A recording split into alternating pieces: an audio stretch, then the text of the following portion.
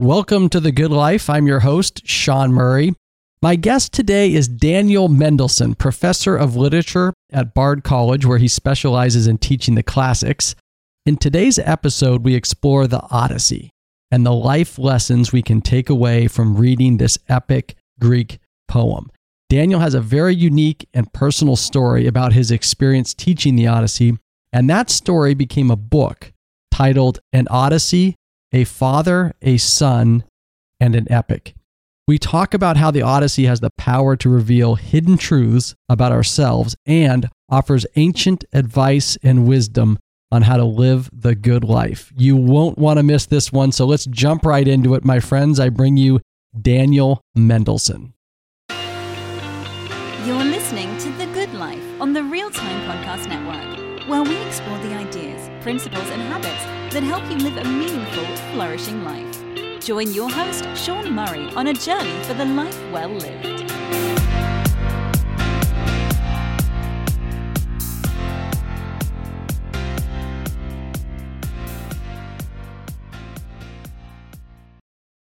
Daniel Mendelsohn, welcome to The Good Life. Thanks for having me. Well, the topic of our discussion today is the Odyssey, the epic Greek poem by Homer, and you teach classics at Bard College. In the spring semester of 2011, you were scheduled to teach the Odyssey in this seminar-style class, and your father reached out to you and asked if he could sit in on the course, and you agreed. And that led to an incredible kind of journey of discovery that we will get into in the episode today, and that also led to a book, An Odyssey, a Father, a Son, and an Epic. But before we get into that, I was just hoping for my listeners who may not be as familiar with the Odyssey or just need a little refresher, we could start with the poem itself, a little bit about it, and then let's get into your story.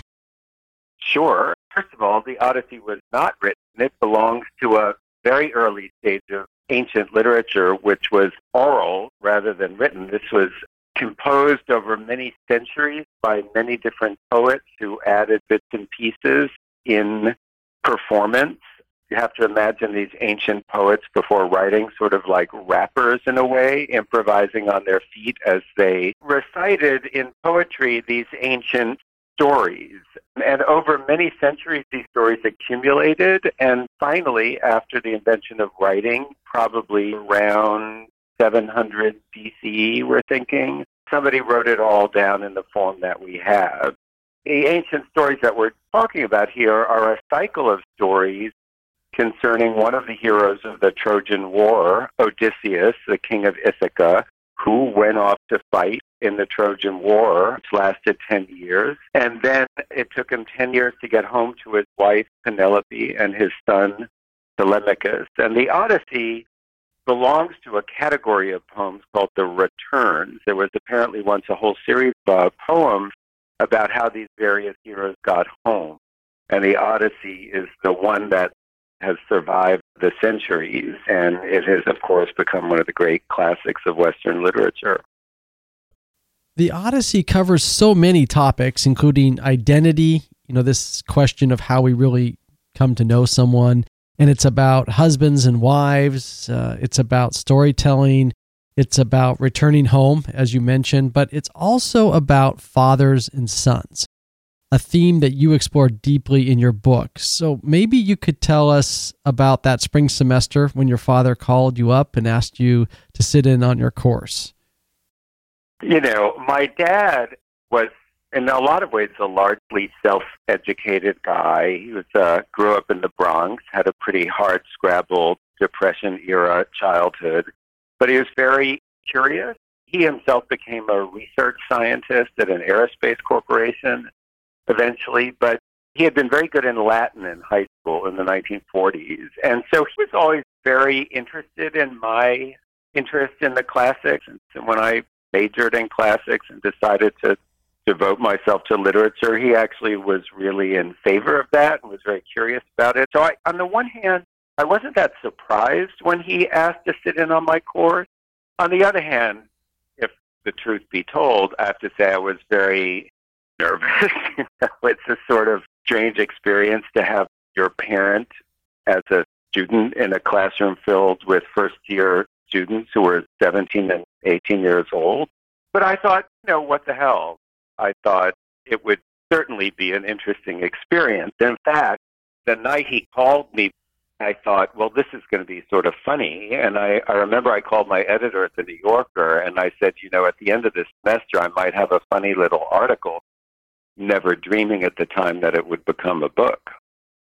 Well, another element that made it interesting as I was reading your book was the fact that it was a seminar-style class where your father, you knew very well that your father would be interacting with the students in a very back-and-forth discussion sort of format. Right. He couldn't just sit in the back and just kind of hide. He was going to be right in the mix.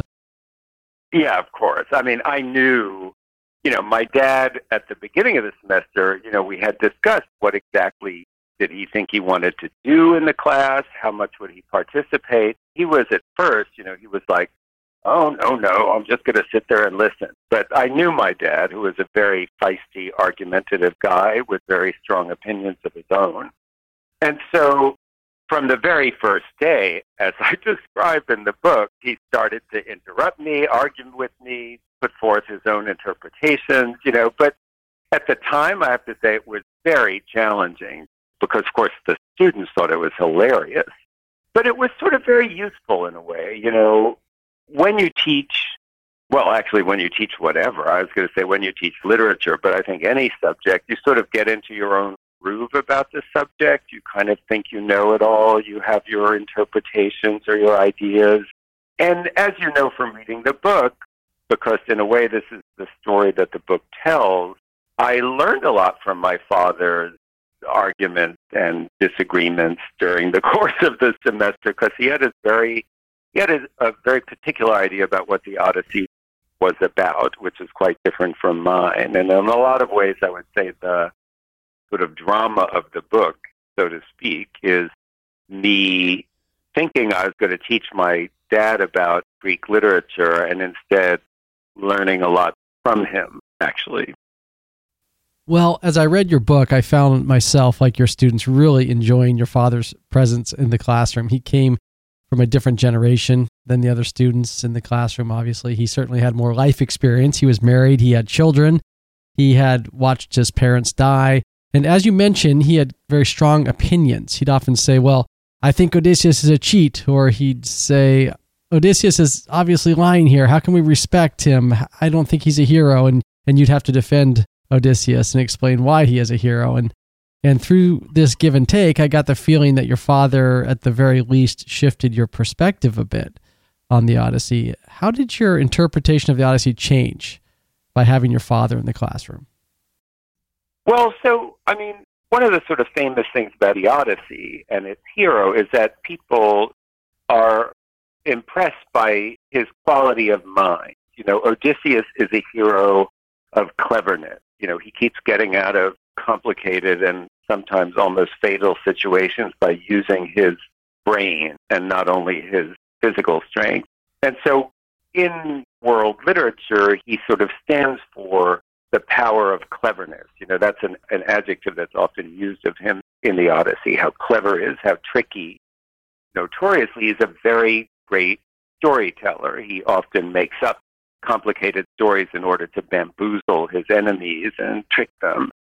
So if you're a writer, you admire Odysseus because he sort of does what you do, which is to make up stuff to impress people. That's one of his great talents. And this is what I meant before when I say get used to your own ways of thinking about a text when you've taught it many times. It never occurred to me that you could look at Odysseus as anything but a hero. He's so attractively smart and funny and clever and tricky, and that always seemed self-evident to me. But my dad was a scientist, and he looked at things in a very different way, and he was genuinely perplexed as to how anyone could think this liar and cheat was a hero or admirable. To me, it seemed totally self-evident. And that, having a different point of view constantly in my face during that semester was a real learning experience, and it taught me to be a better teacher because, sometimes I found myself trying to sort of steamroll my students into my way of looking at things. But having my father there always arguing with me I think made me a better listener. He was always saying, I don't think he's a hero. He lies, cheats, whatever. And I think that was really good for me. So that's the sort of central conflict of the book, was sort of learning to be a better teacher and a listener through my father, sort of cranky disagreements with me. Yes, and it makes the journey more enjoyable for the reader too, because we get your perspective and your father's perspective, and we get the student's perspective as well, which is often quite different. Exactly. Part of the book is me sort of reconstructing key moments in our classroom discussion where we're arguing over points of interpretation, and it's a way of letting the reader of the book sort of into the discussion. And so at the end of the day, the reader of the book has a kind of position, or at least what all the arguments are. And I thought that was an important part of the book, apart from flashbacks to my childhood and anecdotes about my father and sort of alternating that with the story of the class. But I think it was important to sort of give the reader, who may not be, that familiar with the Odyssey and all of this other, a way of understanding what it was we were arguing over and why it's important. And of course, a lot of the Odyssey is about Odysseus's relationship with his son and how complicated that is when he finally gets home after 20 years to find this young man whom he had left 20 years earlier as a young baby and having to start a relationship with him. So I try to sort of interweave the story of Odysseus' relationship with his son with my own story about my relationship with my father, because there are sort of parallels in many ways. Yeah, and I think that's what makes the book so touching and so rich. As you read the book, if you're familiar with the Odyssey, you see so many connections. And I won't reveal all of them. They're wonderful as they come up. And even if you haven't read the Odyssey, I think your book could be a great introduction to the Odyssey. I mean, it could be a way to just get interested in it. I want to make a case for people to read the Odyssey if you haven't. And it may come across as there may be a perception out there that it's an old poem. What does it have to really teach about life today? I mean, if I look at my own journey, I can relate to your father in many ways, studying math in college, and your father studied hard sciences and engineering and physics, and he was on a path to take Latin to the next level in high school. And the words of his Latin teacher really struck my heart, because he said something like, you're going to miss out on the joys of reading the Aeneid and other poems. And I think I did this. I sort of passed up my opportunity to do that as a young man and didn't read the Odyssey until later. When I did, I thought it was very powerful, and I got a lot out of it. And I think reading your book helped me reflect on that. The best kind of mail I get about my book is from people who, after reading my book, decided that they wanted to go see what it was all about. And look, these things would not be around if they did not have something to tell us. It doesn't matter how old they are. The gadgets change, but everything else stays the same. Husbands and wives, fathers and sons. Really think any of that has changed over 2,500 years? I don't. The Odyssey is very smart about human relationships, and it packages it in this irresistible adventure homecoming story. But, I always tell my students, don't get distracted by the surface stuff. Yes, they had a different religion, they wore different clothes, they had a lot of nutty ideas about things that we no longer share, but the core of the Odyssey, it's about a man trying to get home to his family. And how is that going to work when he finally confronts them after 20 years? Will they recognize him? How do you recognize someone after 20 years? How do you know who someone is? All these things are still pressing kinds of human concerns that transcend, actual culture that they came from. That's why the Odyssey is still being read. It's not because the Odyssey had a better agent than some other poem that we don't read. It's because it tells us true things about what it means to be a human being. And that's what I'm trying to show in my book by sort of interweaving my father-son family story with the Odyssey's father-son family story, because at the end of the day, they're not so different. well, the first few books of the Odyssey they're not about Odysseus at all. They're about his son, Telemachus. And Telemachus is on a journey to discover and learn about his father, who he never got a chance to know. As we're learning about Telemachus' journey to learn about Odysseus, we're learning about your journey to learn more about your father. And of course, in the back of my mind, I'm thinking about my own journey about trying to understand my father. Yeah. I mean, I cannot believe there is a single man who will listen to this podcast who at some point in his life was not confronted with some kind of desire to understand who is this man who was his father or who is his father. You know what? For that matter, I can't imagine that there's no woman listening to this podcast who has not been confronted with the question of who really is her father or her mother. And, it's about parents and children. That's a universal thing. And at a certain point, when you get maybe at middle age or whatever, and they're old or they've just died, as was the case with me, you look at this person and you say, who is this person who made me? That's a universal question. And one of the things the Odyssey is an attempt to frame that question.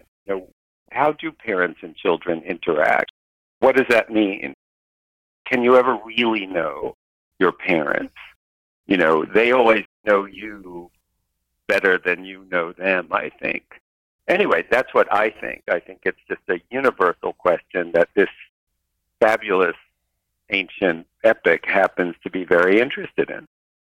That point you just made about the fact that our parents will always know us at a certain level and we will never know them to that same degree, it struck me as a deep truth and something I hadn't thought about much before, but it's worth reflecting on because I think we always are on that journey to know our parents. Look, the central paradox of being a child, which every person is, of course, is your parent necessarily had a life before you were born, and that life is always going to be opaque to you. There's always a part of your parent's life that can never be wholly known, whereas all of your life, you know your parent, if you see what I mean. They always have a sort of funny, I don't know how to call it, a kind of advantage over you. And anyone with any imagination at a certain point in their own life, whether it's because you yourself become a parent, but that's not necessarily the case, are going to wonder, who is my parent who had this life before I was born that I can never really penetrate into? And it gets your imagination going. You're right. And that hidden part of your parents' life that we don't get to experience in first person, we come to know through stories. Yeah. That's, as you mentioned, Odysseus is the master storyteller, and sometimes he's telling the truth. Sometimes he's sort of spinning a lie to get out of a sticky situation. And right. I guess those stories are how we learn about our parents. And you had some great stories in the book about your father growing up in, where was it? In the Bronx. Yeah, growing up in the Bronx. And just, my father grew up in Great Falls, Montana, and he would tell me stories. And at first you believe everything. Sure. And then as you get older, you sometimes go, I wonder how that really played out. Or I would like to hear the other side of that story. I had those same experiences myself, and you had some great ones too. Yeah, I think that's where another central theme of the Odyssey comes in, which is this wonderful theme of storytelling. The Odyssey is filled with scenes of people telling stories about themselves, and particularly Odysseus, the hero. But because he's also a famous liar, you never know if the stories are true.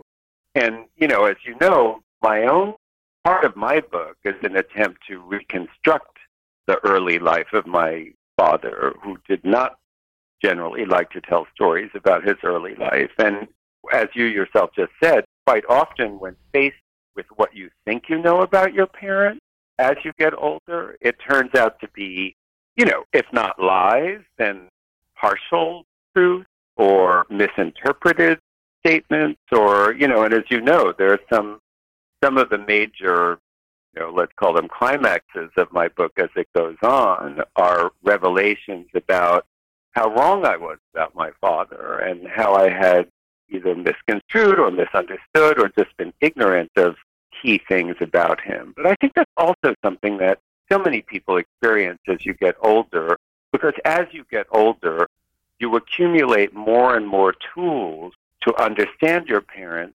because you're now the age they were. And so the whole process of life is a continual education. You're always getting better and better tools to understand your parents in a funny way. And so it's always evolving. And I think, again, I think that's something the Odyssey sort of dramatizes, because throughout the course of the epic, you see Telemachus getting better and better at sort of being with his father. And for that, by the same token, you see Odysseus getting better and better as a parent, I think. Sean, people know anything about the Odyssey, even if they've never read it, if they've just seen references to it in popular culture or whatever. I remember when I was a kid watching an episode of The Little Rascals based on the Odyssey, if you can believe that. They do know it's about a guy trying to get home to his wife, right? Yeah. That's something people know. He's been away, they meet, they don't necessarily recognize each other. She makes up this contest to determine whether it's him. You have to shoot a bow through these axe heads. But this whole parenting theme is just as important, although it sort of gets less press, so to speak. And obviously, that's the aspect I wanted to focus on in my book, because I happen to have my own parents sitting in the classroom with me. Yeah, there are some moments, especially when Odysseus comes back to Ithaca and confronts his son, where you see Odysseus kind of becoming a father again. We learn kind of retroactively, about 2/3 of the way through the poem, Odysseus had been gone for 20 years old, and you see that one of the servants in Odysseus' household, the guy who takes care of the pigs on the farm, the swineherd, who's called Eumaeus, has become a father figure to the young prince who has never known his own father. And there's this incredibly touching scene where Odysseus has now finally made it back to his kingdom, and he's incognito. He's disguised as an old beggar, and he's taken up residence for the time being in the hut of this loyal servant, the swineherd. And there's a moment when Telemachus, who of course is ignorant of everything that's happening, he just happens to come into this hut, and he warmly embraces the swineherd, with whom he's obviously developed a very strong relationship. And Odysseus is sitting there watching his own son warmly embrace this father figure, and he, at that point in the plot, can't reveal himself as the real father, but he's made aware that his son has formed these attachments to other father figures during his own absence, and it's really very painful and poignant. It's a brilliantly constructed scene, very devastating, I think, because it's the moment when Odysseus realizes, well, one of many moments when Odysseus realizes just what he has missed, being away for 20 years. That's time that he's never going to get back. The whole relationship with his own child is a part of his life that he has lost. And I think, people will relate to that in various ways, but it does remind you that lost time really is lost. You don't get it back. You miss things, Somebody write me an email saying, although obviously in modern life the situation may not be so dramatic, but as a parent who focused a lot on his career, he now felt, having read this particular part of the poem that I described in my book, that he realized he missed so much time with his children while he was madly working to shore up, to build a career. So I think we can relate to this idea in different ways. What do you miss when you're not with your family? Absolutely. I travel a lot for work. I thought of that as well when I read that passage. And I also thought about this other universal kind of trait of parenting, which is we have to sort of let go at some point too, to let our children learn from other people and have other influences. And it can be hard sometimes if you see your child bonding with someone else, you think, wow, I wish I sort of had that bond with my child. And you have to sort of let go. We all are going to learn. You had some great examples of other people who stepped in and taught you different things about life that maybe your father couldn't. And you saw it differently as you look back on it, and how now that you're a father, to think about having to go through that emotionally. During my teens, I was not very close to my dad. I was a little intimidated by him. And so, just like Telemachus in the poem, I did find other mentors, other father figures for a number of years before I started to appreciate my own father. But, that's not easy to acknowledge. The other parenting moment that I think of when Odysseus returned was as they were sort of battling the suitors.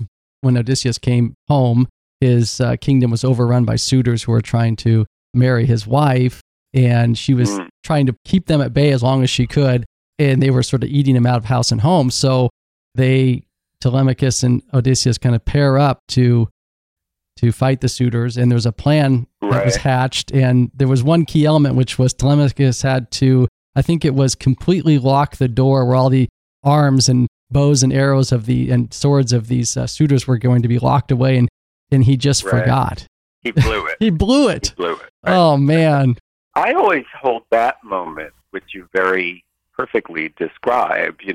They're a handful of men fighting 108 suitors, and so the young boy just screws up and forgets to lock this, closet where the suitors' armor is stored, and so suddenly they can get their armor, and the fight becomes a little more precarious for the good guys, so to speak. I would see that as a great moment in Odysseus's career. It couldn't prove it, but my strong sense is that there's a certain point in the battle where they see that the suitors now have arms and armor, and people are like, oh, how did that happen? And Telemachus, to his credit, sort of steps up and owns it, and he said, I'm the one who let the door open. It's my fault. And instead of jumping down his throat or reprimanding him, Odysseus sort of lets the moment pass. And we know from other scenes that he's not always so generous and can be quite severe with, subordinates who screw up. And I think it's very interesting that in this moment he lets it go, and I think it's part of his evolution as a character. He becomes a better parent. At that point, what's he going to do? They're in the middle of a battle. It's not a time for reprimands. And I always think that's a very important moment in the poem. You see him letting it drop and just moving on, and I think that's a great little moment. I think you're right to land on it. Well, the other big theme in the Odyssey is this theme of husbands and wives, or spouses, or couples that are sharing their lives together. And in many ways, it's a love story. And I have to chuckle a little bit about your dad because of the way he was sort of always pointing out, well, Odysseus is, sleeping with this nymph and forced to sleep with this circ over here, and he doesn't seem to be very faithful. Does anyone want to talk about this? And so maybe you could talk a little bit about that part of the story and the poignancy. Yeah, I think, look, famously, the Odyssey is, truly and deservedly a great story about a couple. And, there's this funny Greek word, homophrosune. It means having the same kind of mind. And that's the word Homer uses, Homer in quotation marks, whoever composed the Odyssey, to describe the relationship, the ideal married relationship. And we understand throughout the Odyssey that this is a relationship that Odysseus has with his wife, Penelope, who through these 20 years of his absence has never given in to any of these young guys who were trying to woo her and court her, and has remained faithful to the memory of Odysseus. Although one definitely gets the impression that she enjoys being courted and wooed, but she has never broken faith. And this quality between the two, of having the same kind of mind, because she's also tricky, clever, shrewd, funny, smart, and can spin a good tale. And we feel, although we keep seeing them separately because they don't actually meet until quite late in the poem after he gets back home, we sense, because it's dramatized in the poem, that she is the ideal mate. And it's very important, what you mentioned about him hooking up all the time with these beautiful nymphs and goddesses. All these immortal females are all over him, and they want him to marry them, and they promise they'll make him a god if only they'll get with her. And he always says no. And I think that's incredibly moving. It's made very clear in the course of the poem that he gives up the chance of being immortal, of being a god, because he wants to get back to Penelope, even though it means she'll grow old, she won't be beautiful anymore, they're both eventually going to grow old and die. And he chooses that over immortality. And that is an implicit and very powerful acknowledgement of the greatness of Penelope, who is a powerful figure in her own right. And so the poem is also about what it means to be truly suited to someone. Because all these goddesses who throw themselves at him, they're more beautiful than Penelope, naturally, they're never going to get old, blah, blah, blah, and yet they're not right for him. And part of how the Odyssey is constructed, he goes from island to island, shipwreck to shipwreck. He sees different kinds of civilizations, cultures, families. Part of what the Odyssey is about is knowing what is the right life for yourself.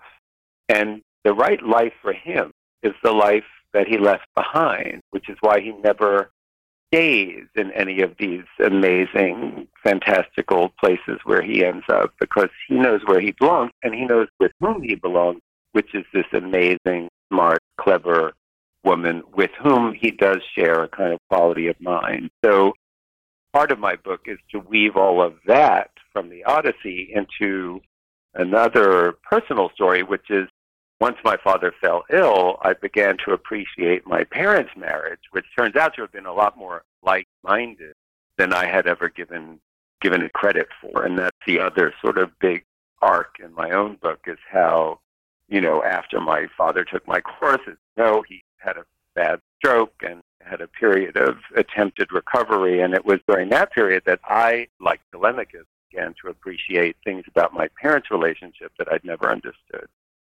Yes, and that provides just kind of another level of sort of richness to the story. And, I think about marriage and the Odyssey and relating to that story. I mean, most of us don't get married, then leave for 20 years and then come back and have to get to know our spouse again. And there's always the insight of Homer is just amazing, because what I got out of that story, thanks to the way you kind of, I think, picked a few details out for me as I read it, was that Odysseus has been gone for so long, they don't recognize each other. They've changed physically. Right. And we change physically throughout a long-term relationship. And there's this wonderful part of the book where your father's in class and he speaks up. He says, I am the only person here who's been with someone long enough that they don't look like the person you started out with. And right. That's the story of my parents too. When I look at my parents today, and the love is still there. It's just an amazing accomplishment. It's the human journey. It is the human journey. I mean, the Odyssey, because it's a work of fable and myth and fantasy, sort of exaggerates the terms, so to speak. But, when you've been married to someone for 20 years, or in my parents' case, if you've been together 64 years, as my parents were, the person you're looking at after year 60 doesn't look anything like the person you started out with, as my father memorably said that day. That's what the Odyssey is really about. I mean, it mythologizes it, right? But, how do you know after 20 years whether this person you're looking at is, quote unquote, the same person you started out with? And you know what? They can't be the same person. I always joke with my students, the tragedy of taking the freshman Odyssey seminars, you're too young to understand this. I said, wait till you go to your 20th high school reunion, then call me. Then you know what it's like to have somebody walk up to you and say, oh, hey, how are you doing? And you're like, who is this person, right? Time does change us, and not just physically, right? In the Odyssey, there's this great question of they don't look the same anymore, so that's the first impediment to recognition. But it also changes who you are, hopefully, right? You don't want to be the same person at the age of 38 that you were at 18, or at the age of 58 that you were at 38. And that's what the Odyssey is interested in. How do you know who someone is? How does time change us as husbands, as wives, as lovers, parents? The time factor is so poignant in the Odyssey, because you want the person to be the same so you can recognize them, and yet, in a weird way, it would be a disaster if they were identical to the person you left 20 years earlier. And that's the paradox. I think it's a paradox we all know, right? In ourselves, we always feel we are us. I am I. I'm an unchanging thing. And yet we know intellectually that cannot be the case, right? We have to be evolving, changing interior as well as exterior. And I think that paradox is central to the Odyssey. Yeah. I mean, the I that I sense today as I talk feels like the same I of 10 or 20 years ago, but we know it's not. We know we've evolved. And it gets to that central theme of identity. How do we know who our relationships? How do we really know? And it's a mystery, but we all have to sort of figure it out. And the Odyssey sort of gives you this mythical roadmap or reflection that you can think about some of your own relationships and your own experiences in life. Yeah, I mean, I obviously couldn't agree more. And I think, what the Odyssey, and not just the Odyssey, but, that's what literature is for. It takes the basic human experiences and it gives them a framework or an armature that is a great story. And it hangs these true things about being a human on a great story that you want to keep going through and getting to the end of. And it tells you something true about life. There's no great trick to it. That's why we respond to these amazing works, and I always feel lucky teaching the Odyssey. I've been teaching the Odyssey since I was a graduate student instructor in 1989. That's 31 years now. And every time I teach it to a different bunch of students, I learn something new about it. It always has something new to tell me. And I think that's the definition of a great work of literature. It never runs out of things to tell you. Well, maybe in closing, we could talk about just one last theme that I'd like to bring up, which is we talked about the Iliad right at the beginning of our discussion. And there's a point in the Odyssey where kind of the Iliad and the Odyssey sort of kind of connect. Odysseus goes down into the underworld and meets some of the heroes from the siege of Troy, which of course he's still returning home from. And you make a case that what Homer or whoever sung these poems originally was trying to make with that scene there was trying to make a case that the story of Odysseus or the moral life virtues of Odysseus are really, the good life is really shown to you in the Odyssey and not the Iliad. And maybe you could explain that a little bit to the listeners, because I thought that was still relevant today. Well, I mean, it's a great theme for you to focus on. I mean, it's one of the, to me, the central moments of world literature, really, because, here you have these two great epics. I mean, many thousands of lines of poetry devoted to these amazing stories. The Iliad is a poem about war, right? Helen of Troy runs off with Paris, the Trojan prince, and her husband's allies come to Troy to besiege Troy until they give her back, and it goes on for 10 years. And Iliad is about heroism and death, and the Odyssey, you could say, is about the heroism of living. So what do I mean by that? The Iliad hero could not be more opposite to the Odyssey's hero. The Iliad's hero is Achilles, the greatest of Greek warriors, the absolute prime specimen of the human species. And he notoriously decides that he's going to go fight in this war, even if it means he's going to die, because he decides it's better to have a short life filled with glory than a long life just sort of sitting around watching soap operas. And that's the central choice of the Iliad. And it seriously presents a major life issue, which is, what kind of life do you want to have? What does it mean to have glory? What does it mean to be celebrated and famous as Achilles is? Is it worth dying young for a great cause? What is a great cause? All of those kinds of things. And of course, Achilles is a great athlete, a great warrior. Odysseus is a great talker, a great liar, a great trickster. They couldn't be more opposite the one to the other. And of course, Odysseus has no interest in dying for glory, right? His whole point is to do whatever he needs to do to get back home to his wife and his kid, abasing himself, being humiliated, starving, begging. There's nothing he won't do. The thing about Achilles is that he couldn't be more opposite to Odysseus. Odysseus is one who'll do anything, no matter how humiliating, to survive. Achilles would rather die than be dishonored, right? So these two opposite views of life. And the genius of the Odyssey is it creates a scene where you get to have these two figures basically confronting each other. So there's an amazing scene where, as part of Odysseus's adventurous homecoming, he has to stop in the underworld, the land where the spirits of the dead go. And while he's there, he meets the spirit of Achilles. And so you have this kind of very dramatic confrontation between the hero of the Iliad, who of course by now has died gloriously, and the most wrenching thing happens because, Odysseus says, well, you got what you wanted, you're honored, you're celebrated, you have all this glory, and it was worth dying young. And Achilles makes this shattering statement, and he said, I would rather be a slave to a serf and be alive than to be king of all the dead.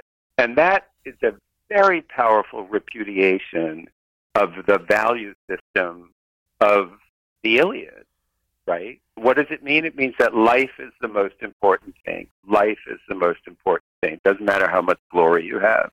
And I think it's a way of the Odyssey, because of course this scene happens in the Odyssey, right? So it's, so to speak, the Odyssey telling the Iliad, we win, right? The view of the Odyssey is the vision of humanity that we need to embrace. And I think that's an incredibly powerful message and a beautiful one, really. Yeah, that's the message I took away too. It's the life of relationships, family, staying alive, to be a part of this life, to be a part of this world, improving our lives, helping others, helping those we love. That's what the Odyssey comes down to, whereas the Iliad is about honor on the battlefield, dying for some cause, which frankly in the Iliad is not really a great cause in the grand scheme of things. We won't have to get into all that, but I think it's a central point we all make. It's maybe not as stark as dying, going the route of Achilles in today's world may be, as I was thinking about it, could be a life where you put money and status above all other things like relationship. Yes, and I think it tells you something true. Look, I don't think this confrontation necessarily even is trying to tell you which one is right, because I know a lot of happy investment bankers, but I feel like it forces you to examine the values on which you have based your life choices. I think that's what these poems want you to do, even more than telling you this is the right way or that's the wrong way. I feel like to have created this incredible scene where two totally different views of how to live confront each other is a way of saying to the reader, you need to think about this stuff. You need to really think about the values that you've based your whole life on. What is important? Because at some point you are going to die. And at that point, that's the reckoning. Did I do what was really meaningful, or did I do what other people thought was meaningful? And that's why I think it's such an exciting moment in the poem, and an important one too. And that's one of the ultimate questions we face. Well, Daniel, Thank you so much for being on The Good Life. Where can my listeners learn more about you and the books and articles you write? Best place is to go to my website, which is www.danielmendelsohn.com, Mendelsohn. And there's a list of all my books. There's a biography, all the usual stuff. And that's a great way to start. Well, thanks for being on The Good Life. Yeah, thank you. I had such a great time talking to you, Sean. Thanks so much. Thanks for listening to the Good Life podcast. If you liked the show, please subscribe, provide a review in Apple or Spotify, and visit our website at seanpmurray.net. Until next time, have a wonderful week.